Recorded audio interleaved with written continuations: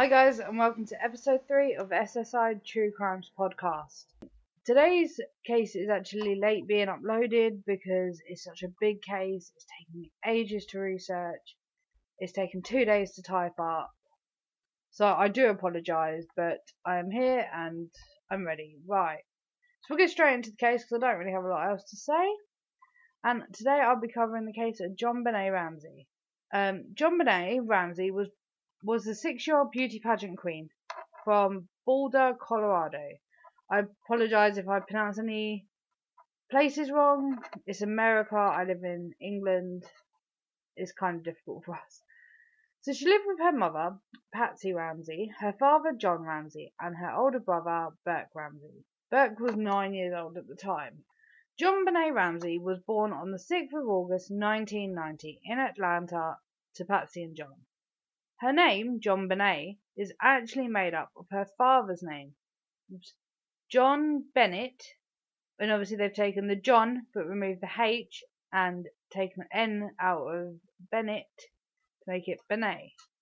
So it sounds French, but actually it's just Jonbenet creating Jonbenet. She started in child beauty pageants from the age of around 3. Her hair was dyed blonde and she would wear makeup. Jonbenet had won the titles of America's Royale Miss, Little Miss Chavox, Little Miss Colorado, Colorado State All-Star Kids Cover Girl, and National Tiny Miss Beauty. The videos of her in these pageants has been criticised a lot for sexualising children because it's very sexual dance moves and sexual songs that they use.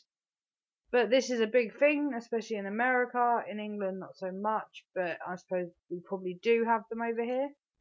So Jonbenet's favourite snack was pineapple and milk. And this will actually be linked into the case, so remember that, pineapple with milk. She got on well with other children and was described as a lovely girl with a bright future. So we're going to talk a little bit about each family member. So we got Patsy Ramsey. She was a pageant queen herself as a child, and people have said that she was living out her pageant dreams through her daughter Jonbenet.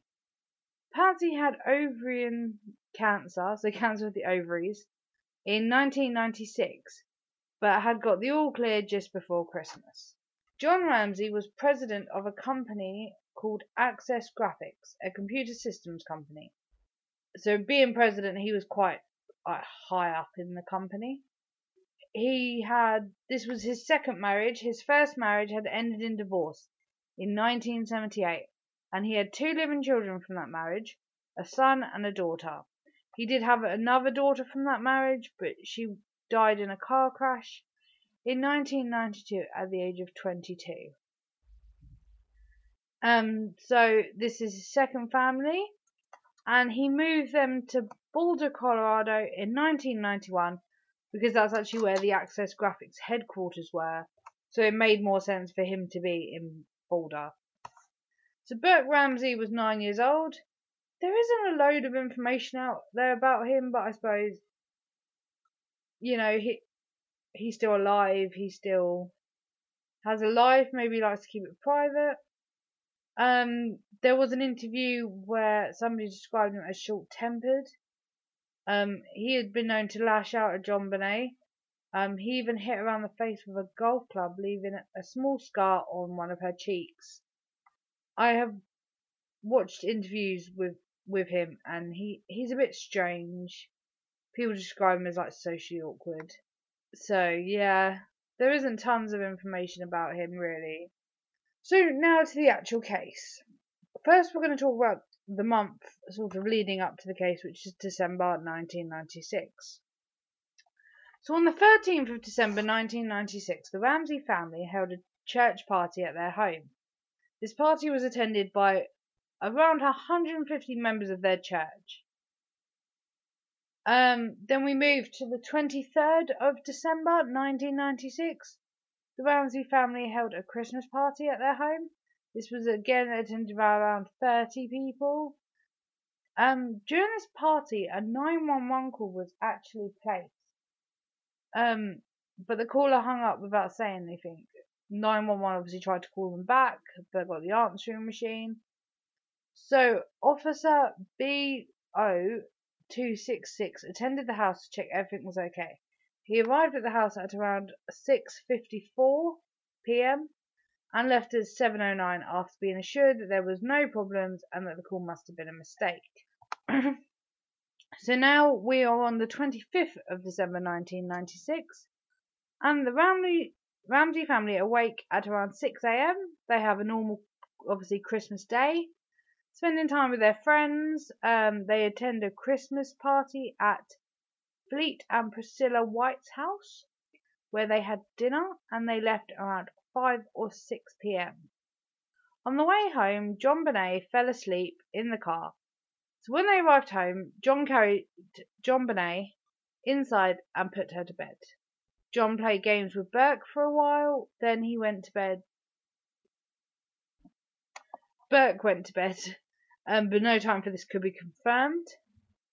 Patsy went to bed around 10 or 10:30, and John and Patsy both claimed to have seen Jonbenet in her bed at around 10 o'clock. John is said to have gone to bed at around 10:45. But obviously, these times are just guesses. Really, they know it was like roughly this time. But to be honest, people don't always remember exactly what time you go to bed.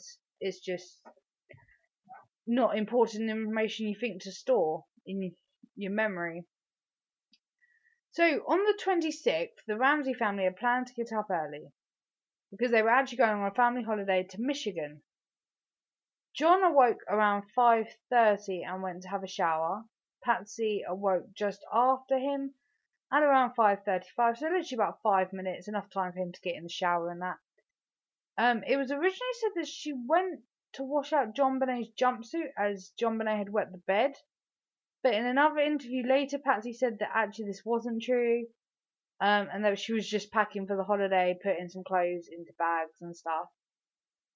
So this was on the 3rd floor. They had a 3-story house. So Patsy had left the 3rd floor by the back staircase, and then from the 2nd floor, she had gone down a spiral staircase to the 1st floor. Now in America, it's different to the UK. See, first we have ground floor, 1st floor, 2nd, 3rd in the UK. When they say 1st floor, they mean, like, in UK terms, ground floor. So she had gone down the spiral staircase to the 1st floor. On one of the bottom steps of the staircase, Patsy found a ransom note. This ransom note claimed that Jonbenet had been kidnapped and they would need to pay $118,000 to get her back. Patsy screamed and obviously ran to check if Jonbenet was in her room. This is a normal response, which she obviously finds empty because Jonbenet's not there. John hears Patsy scream and obviously runs to see what the matter is and meets her on the staircase, where they both go and check on Burke in his room, where they find him safe and apparently still asleep. So John tells Patsy to call 911. This seems a little bit weird to me. Why did John need to tell Patsy? Surely as a mother she should know to call 911. But you don't know, shock does strange stuff to people. And a 911 call is logged at 5:52. After speaking with 911, Patsy phoned family and friends Fleet and Priscilla White, and John and Barbara Burney. I'm sorry if I pronounced that wrong. These calls were said to have happened at around 6 a.m, but Officer French had arrived by 5:59 and said the calls had been placed before he arrived. Sorry about that. So the timing of this case is like all over the place. Nobody seems to confirm times correctly. Officer French is said to have done a house search and also to have read the ransom note, but again there was no time scale given or established exactly when this was supposed to have happened. So, and a police team didn't actually arrive until 8:10. So this is like 2.5 hours after Well, like 2 hours and 10 minutes after the 911 call. I don't know why it took the police so long. And they conducted a full search of the house and spoke to witnesses. I don't really know. They clearly didn't really do a full search, but we'll get to that in a bit. Witnesses? What witnesses? Everyone was asleep. This was stupid o'clock in the morning. So French had apparently already done a search and checked for entry points, but the police work was a little bit all over the place in this case. And no times were noted, no one was confirmed what searches happened at what time or in what order. French had searched the basement apart from one room that he never opened the door to. This would be the wine cellar. When I don't actually think he was ever actually asked about this, but I know there was an inquiry done. And he said that it was locked, but then it also said that he didn't check it because it didn't lead out of the house, so he didn't think there would be an entry point, so he didn't bother looking. The Whites had arrived at the house around 6:06 a.m. Fleet White had searched the basement, apparently, the train room, and the wine cellar room. That's interesting to note, because he said that the lights in the basement were already on. The wine cellar door was open, but obviously Officer French had said that the wine cellar door was locked. He noticed a broken window in the playroom of the basement, but John confirmed that he broke this window during the summer and he had just never got around to fixing it. Fleet said that he had never really checked the wine cellar because the light was off and he didn't know where the light switch was, and it was too dark for him to see anything without a light. John Ramsey had also searched the basement at around 10 a.m, but he would later say it was between 7 and 9 a.m. Again, with the times, it's just these things should have been noted, who did what at what time and who was where when. But this police work is just terrible. So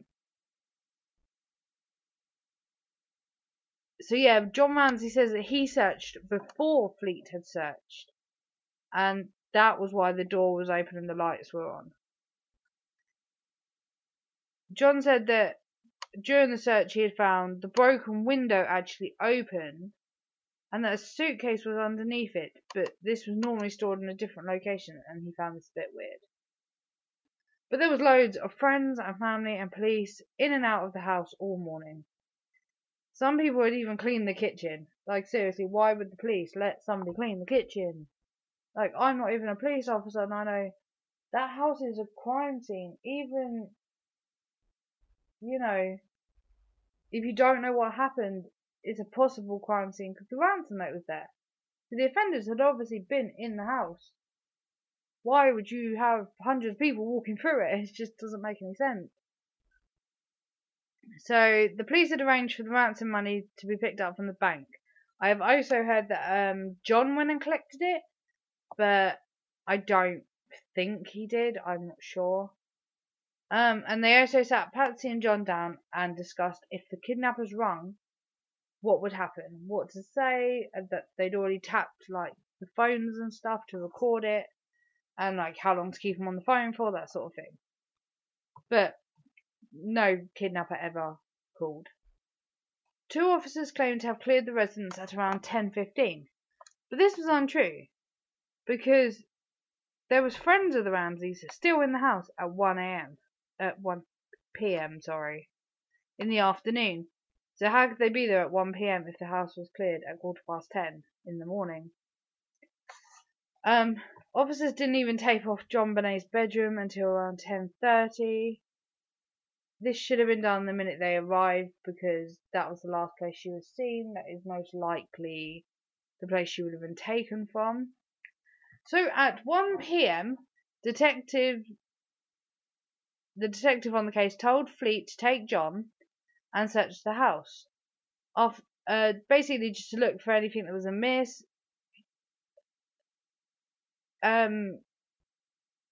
she said that she done this just to keep John's mind busy, really. He was pacing and she wanted to give him something to do to make him feel like he was helping. And she told him, as they always do in police searches, start at the top of the house, work your way to the basement. This is strange. Instead of listening to what the detective said, John and Fleet went straight to the basement and began searching there. John entered the wine cellar, and then he said that he turned on the light and he screamed, "Oh my God, my baby." But I actually read that he screamed, "Oh my God, my baby," and then turned on the light. So, yeah, depending which way round that happened, whether he turned the light on first, changes this case really. So Jonbenet's body was found with black duct tape covering her mouth, a cord around her neck that was attached to a wooden garrote. It later turned out to be a paintbrush. A garrote is basically like a stick or something with string attached to it. So you hold one end, you hold the other end, and when you're strangling somebody, the stick or whatever makes it easier to tighten. It's not pleasant.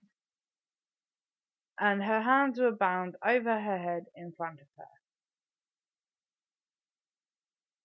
She was covered up by a light-coloured blanket. John ripped off the duct tape and tried to untie her hands. Now, the police should have stopped that straight away. He's, messing with evidence. Fleet ran upstairs and shouted to call for an ambulance and someone to call 911. I think he actually ended up making the call himself. I believe the detective told him to make that call.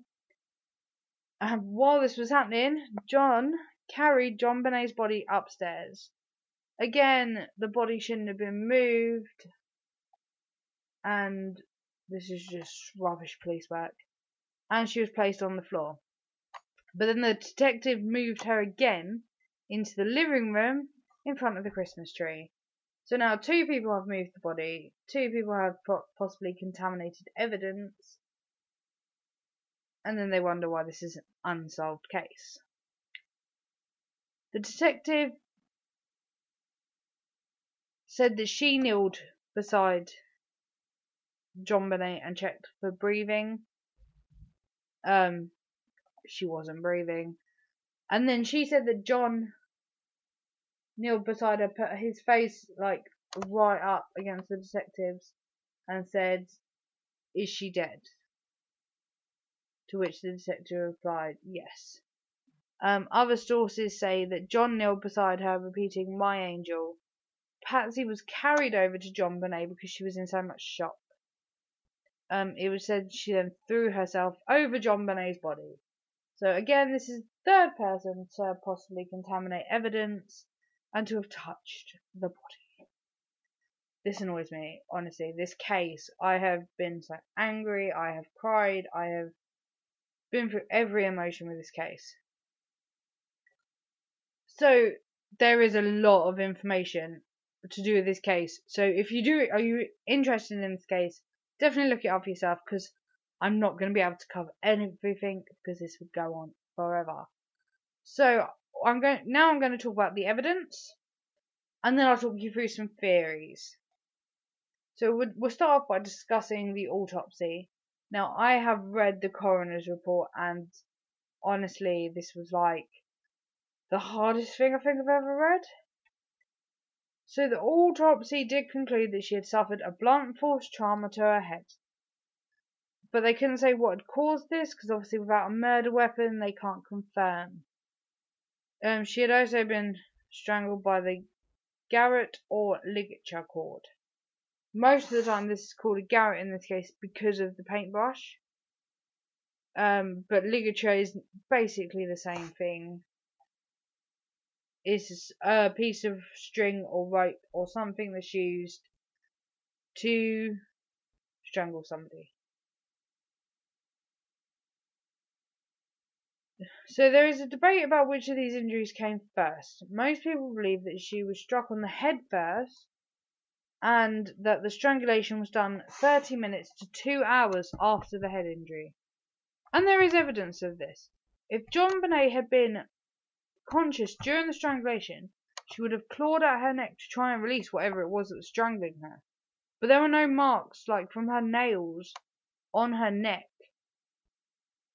So this would point to that she was unconscious, or, I don't know, already tied up. But then that doesn't make sense. I really don't know. There was also, with the garrote, there was her hair found in the knot, which points to it being done, the knot being tied next to her head. So if somebody was conscious, this would be hard to do, because you'd basically have to hold them down with one hand while tie a knot with the other hand, and that's just, it was a complicated knot, honestly. If you look up the pictures of this, it's not a knot you could do with one hand. So obviously, yeah, there was no marks of her trying to fight back. And there are people who also believe that the strangulation came first. But they say that this is because there was no blood around the skull fracture. And that she clearly must have been dead before the skull fracture for her not to bleed. But medical professionals have actually said this is pretty common for people to have skull fractures without any bleeding. And this does not point to strangulation coming first. There were 2 red marks found on her back that people have said could be caused by a stun gun. But I have actually watched a reenactment of this, and they could not recreate these 2 marks using a stun gun. Like, they were actually tasing, a person. And it was said that this was meant to subdue her, but during the reenactment, the guy said it made his heart race. It made him more aware, if anything, and more lively. Like, he screamed. This was a full grown man they tried this on. And he screamed and jumped off the bed thing. I can't see this being used to subdue anyone. So the next debate that was never been solved is what caused the skull fracture. A torch was found in the kitchen of the Ramsey home. This was a large flashlight. Okay, I need to just say this. Americans call it a flashlight. In the UK, we call it a torch. So when I was typing this, I've actually used torch and flashlight. So just know I'm talking about the same thing if I say torch or flashlight. The family claimed that the flashlight did not belong to anyone in the house. The flashlight was checked for fingerprints, but was completely clean. Even the batteries inside the flashlight, which battery surface is perfect for fingerprints, and it'd be impossible, unless you're wearing gloves or being extra careful, to leave nothing on the batteries. And then who puts batteries on torch while wearing gloves?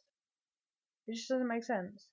But there was no fingerprints even on the batteries. It was literally like the whole thing had been wiped clean, including the batteries. So Dr. Werner Spitz, Macomb County MI medical examiner who worked on the Jonbenet case, has demonstrated that you can place the end of a flashlight perfectly into her wound. However, he believes that the large end of the flashlight, so the bit with the actual bulb, would have been used rather than the handle, which was the original theory. And he could demonstrate how this injury would occur, but he couldn't do it without breaking the flashlight, and the flashlight wasn't broken.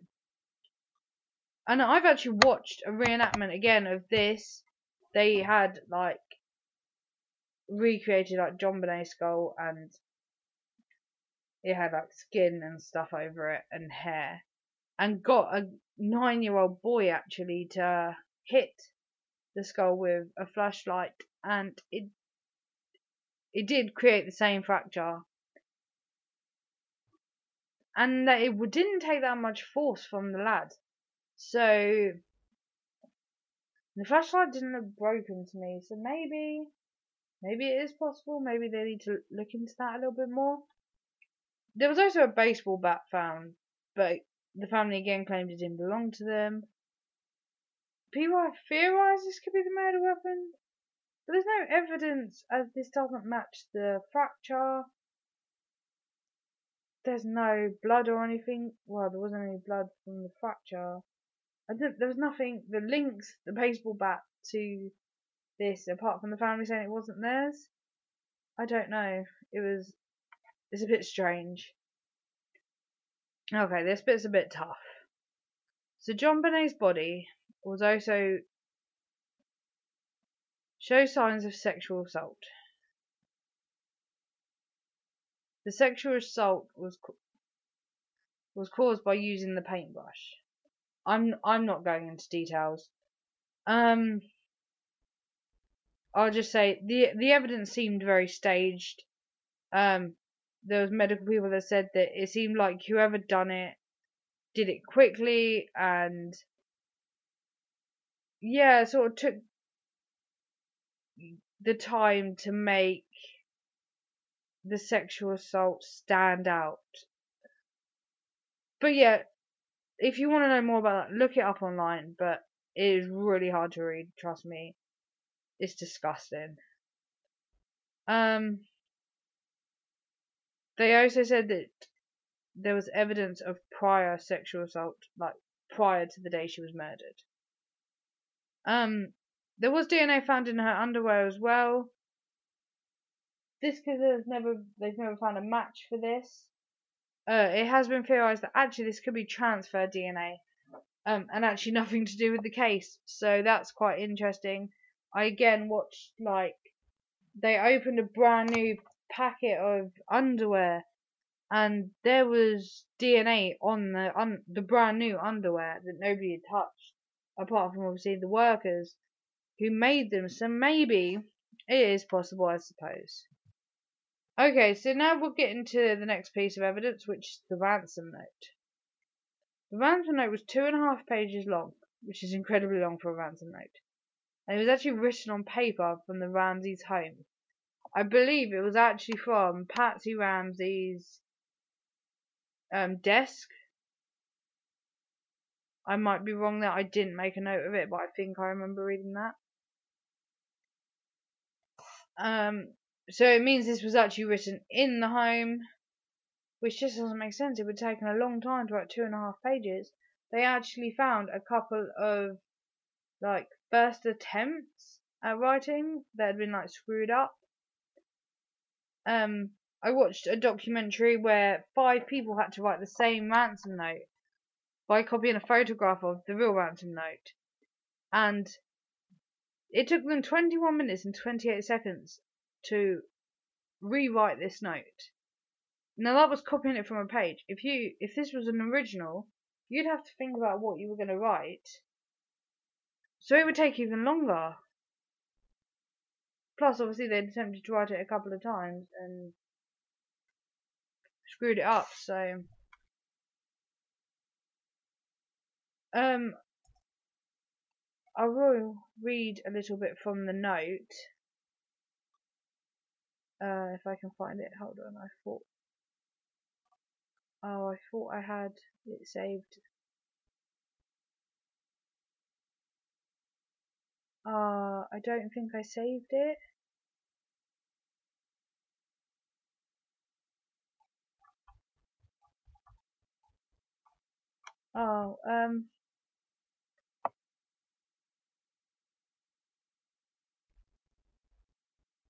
Okay, here we go. It says, Mr. Ramsey, listen carefully. We are a group of individuals that represent a small foreign faction. We respect your business but not the country it serves. At this time, we have your daughter in our possession. She is safe and unharmed. And if you want to see her... I'm sorry, I read that wrong. And if you want her to see 1997, you must follow our instructions to the letter. You will withdraw $118,000 from your account. 100,000 will be in 100 bills, and the remaining 18,000 in $20 bills. Make sure that you bring an adequate size attaché to the bank. So obviously there's actually a lot more. It gets really disgusting, some of the things they say, like about beheading her if this isn't done, like denying a proper burial, and that the gentlemen's watching over her don't really like you. It's a weird. Again, look it up. Like, it would take a while for me to read the whole thing. Look it up. It's an interesting read. So the ransom actually asked for 180,000, which is a weird amount because that's near enough what Mr. Ramsey, John Ramsey, had received as his Christmas bonus from his job. So this would point to somebody who knows him or works with him, maybe, as being the predator, or at least the person who wrote the note.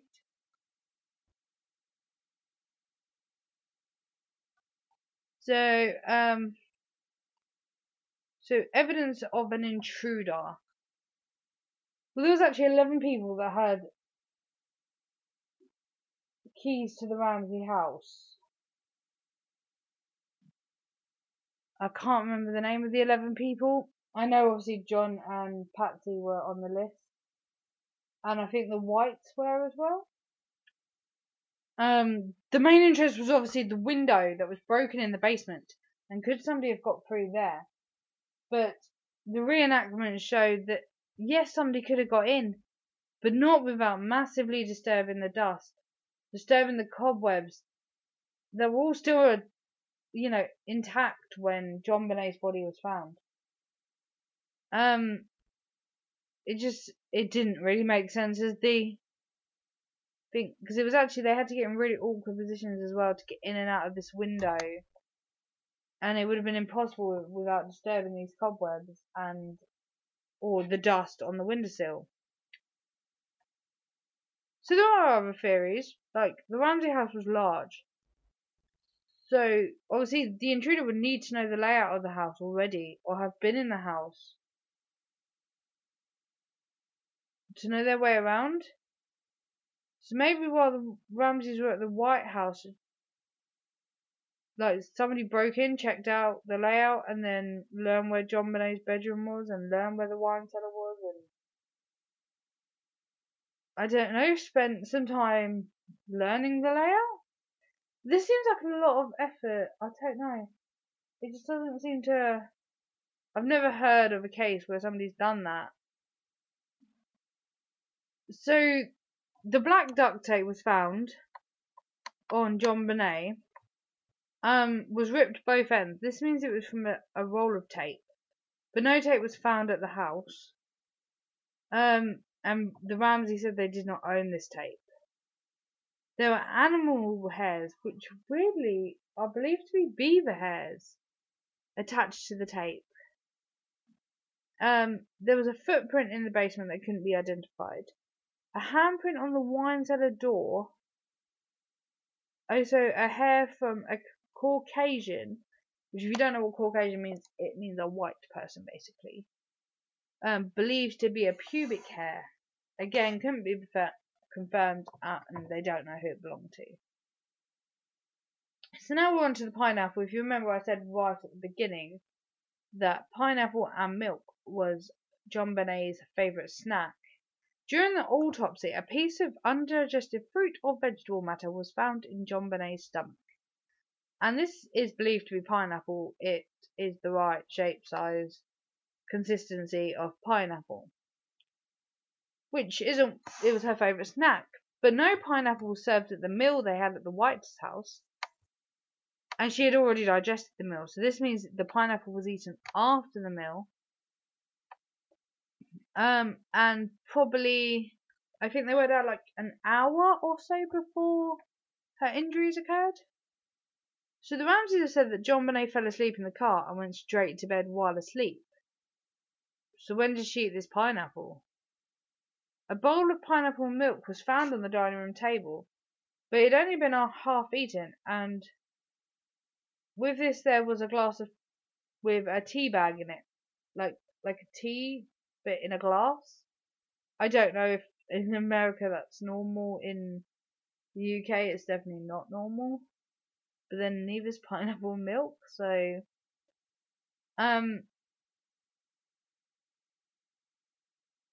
there were fingerprints found on the bowl and the spoon, and they belonged to Burke Ramsey and Patsy Ramsey. Patsy has said that she never made Burke pineapple milk that night, and she doesn't know where that came from. During an interview, Burke was shown a picture of this pineapple milk and tea and asked what it was. He replied with tea bag in a glass and a bowl with something in it. Although it was clear it was pineapple, Burke couldn't say it was pineapple and milk. He carried on to say like fruit, and then like the interviewer had to sort of push him and say, could it be pineapple? And he would say, I think the interviewer actually said cereal, and Burke was like, no, it's too big for cereal, as if he like knew what it was, he just didn't want to say. So I'm just going to discuss some of the theories. There are loads on the internet. These are kind of the main ones that are believed. So Jonbenet had half siblings from John Ramsey's first marriage. There's a little bit of evidence for her half brother. His semen was found on a blanket in the suitcase under the broken window, but he had a strong alibi. So, to be fair, young lads, they like to have some private time. Really, who's to say that semen was from that day? Her half sister is believed to have been the person who left the handprint on the door, but I couldn't actually find this confirmed anywhere. This is just a theory people have. But again, she also has an alibi, so it doesn't really make a lot of sense, this theory. Burke Ramsey is the next theory. Burke had previously hit Jonbenet in the past, which I mentioned before, with the golf club, leaving a small scar on her cheek. And this was apparently over something like silly, like a petty sibling argument, that he'd hit her hard enough to scar her with a golf club. So this theory is that Burke was eating pineapple with milk when Jonbenet stole a piece out of the bowl, but without touching the bowl or spoon. So like, if any of you have young children or have been around young children, they will literally like run up and just put their hand straight in the bowl. They don't use cutlery, they will just grab it. And this is the theory that she just grabbed a bit of pineapple and ate it. This made Burke mad, and that he hit Jonbenet with the flashlight, causing the fracture to her skull. Then his parents covered it up and staged the kidnapping and murder because they didn't want to lose Burke as well as Jonbenet, because they believed she was already dead. But obviously she wasn't, because the strangulation is what killed her. So they staged all this like sexual assault and the strangulation and stuff so that it wouldn't be obvious what happened. And after the 911 call that Patsy made, she thought she'd hung up the phone, but she didn't. I've listened to this 911 call so many times, and people hear different things. There's definitely Patsy talking, possibly John, and possibly Burke. But John and Patsy said that Burke was asleep and that he didn't wake up until like later on when the police had arrived. So why would they be talking to Burke? It kind of sounds like Patsy says, like, what did you do? And then, like, Jesus help me or something. And then, like, it sounds like a kid's voice says, what did you find?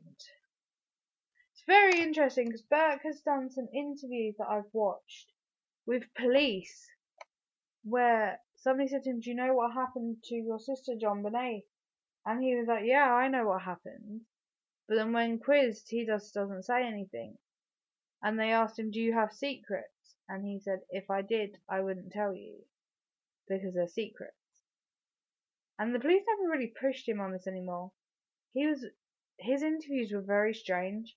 He did an interview with Dr. Phil, I think it was like 2 years ago, and it was very strange. He was smiling the whole time, especially when asked what his mum said when she found Jonbenet missing, and he said she was running around screaming, "My baby's gone," and this small smile turned into a massive grin. I don't know. People say he's just socially awkward and that, he works from home and that's why he did all this, but I don't know. I think he knows something. I'm not saying he did it, but I think he knows something. John Ramsey is another one of the theories, but this theory doesn't make a lot of sense to me. This theory is that he was sexually abusing Jonbenet, hence the prior sexual abuse. And that he killed her to cover this up, but that doesn't match the evidence. There's no evidence of this, and it just seems unlikely, unless, I don't know, maybe she threatened to tell someone, but I don't know. I don't see how he would get away with this with Patsy and Beck in the house. So there's a Patsy Ramsey theory that says she was annoyed because Jonbenet wet the bed, which actually I've looked into and can be a sign of sexual abuse. And that she'd lost her temper with Jonbenet after Jonbenet had wet the bed again, and that her and John staged just looked like a kidnapping murder to save Patsy. This is a possible theory, but the main base of this is that Patsy has complained about Jonbenet wetting the bed to other parents and to friends and stuff. But I know lots of parents, and yeah, they complain, but it doesn't mean they're going to kill their child. It's not. Bedwetting isn't a major reason to kill your child. So I don't know. It's possible. So there's the intruder theory that somebody broke in earlier in the day while they were at the White's house, checking out the house, learning the layout, and probably writing the ransom note, then hiding and coming back later and killing Jonbenet. But this theory is again possible, but there's no evidence of this. There's no evidence of a break-in. There's no, I don't know, no evidence of somebody being there earlier in the day. So there's the friendly intruder theory that somebody Jonbenet knew broke in or gained access to the house, pretended to be Santa. So there actually had been a guy dressed as Santa at the Christmas party, had apparently told Jonbenet she was getting a special present from Santa. It turned out this guy was a bit obsessed with Jonbenet, and actually the police did look into him, but said that he was ruled out, that it wasn't him. Maybe this intruder fed her pineapple as trying to be friendly, and then maybe accidentally hurt her while trying to sexually abuse her. Or there is a theory this Garrett thing that is used during sex games, and that it was a sex game gone wrong. This kid was 6 years old, for fuck's sake. No. This kid can't consent anyway, but wouldn't consent to that. So it's not a game, is it? And then, or that he gained her trust and then killed her, but what would be the point in gaining her trust? It's a possible theory, but why would any intruder waste time like this? The more time you're in the house, the more chance you have of getting caught, and it just doesn't make sense. So, anyway, calming down a bit, a man named John Mark Carr actually confessed to killing Jonbenet 10 years after her death. But police actually found him innocent. DNA evidence didn't match up any of his claims. He claimed to have drugged her, but no drugs were found in her system. He would only provide evidence that the police had been made public to the public anyway, and wouldn't tell them how he gained access to the house. Some what he told the police was actually contradicting to the evidence. His handwriting was actually confirmed to be the writing of the ransom note, but it was later then unconfirmed by a different professional. So I don't know whether it ever actually did match the ransom note or not. I also saw that the ransom note could have been Patsy's handwriting. It's very similar. I don't know, not convinced. Police never charged him and believe he was obsessed with the case, and that he had actually sent the Ramseys previously long letters and would talk to professionals that were making documentaries about it. So there was something really weird I found, and I was really confused by this for a while, and I kept checking it out and double checking my research, and the coroner's report puts the death of Jonbenet Ramsey at the 26th of the 12th, 1996. This makes sense. She was found in the afternoon of that day. She was last seen at 10 o'clock the night before. The chances are she died on the 26th of the 12th, 1996. But her parents had the 25th, Christmas Day, put as her date of death on her headstone. There may have been a logical reason for this, but it seems a bit odd to put her death as the 25th when you saw her at 10:45. So you're basically saying she died within 1 hour and 15 minutes of you seeing her. How would you know this? I'd really like to know why her headstone says the 25th when I really would believe she died on the 26th, unless the parents know something we don't. Patsy Ramsey actually died in 2006 of ovarian cancer, and she was 49. Burke Ramsey has done an interview with Dr. Phil, but since then not a lot. He works from home doing computer software. I did actually see that I think it was sued CBS for a documentary they made where they accused him. I don't know how that court case turned out, or if that even is the real story. So yeah, John Ramsey remarried in 2011 because obviously Patsy died in 2006. But I couldn't find an over lot about his life now. So this case is still unsolved, and poor Jonbenet hasn't had any justice. It is disgusting. A poor 6-year-old girl died, and the police seriously fucked up this case, and I think if the police work had been done better, then maybe this case would be solved right now, but it's not. So yeah, there's a lot more information. I've missed some out because this is already a longer podcast than normal. So yeah, look it up for yourself. Come onto the SSI True Crime Facebook page. Let me know your theories. If you're watching this on YouTube, comment below. Let me know your theories. Let me know what you think happened. Do you find any of this weird? Is there something I've missed out that you think is important to this case? Yeah, let me know what you think, guys. If you're on YouTube, I should give this a like. If you're on Anchor, you can like this as well. I think it's called an applause on there. Subscribe to me on YouTube. My YouTube is SSI Hazel.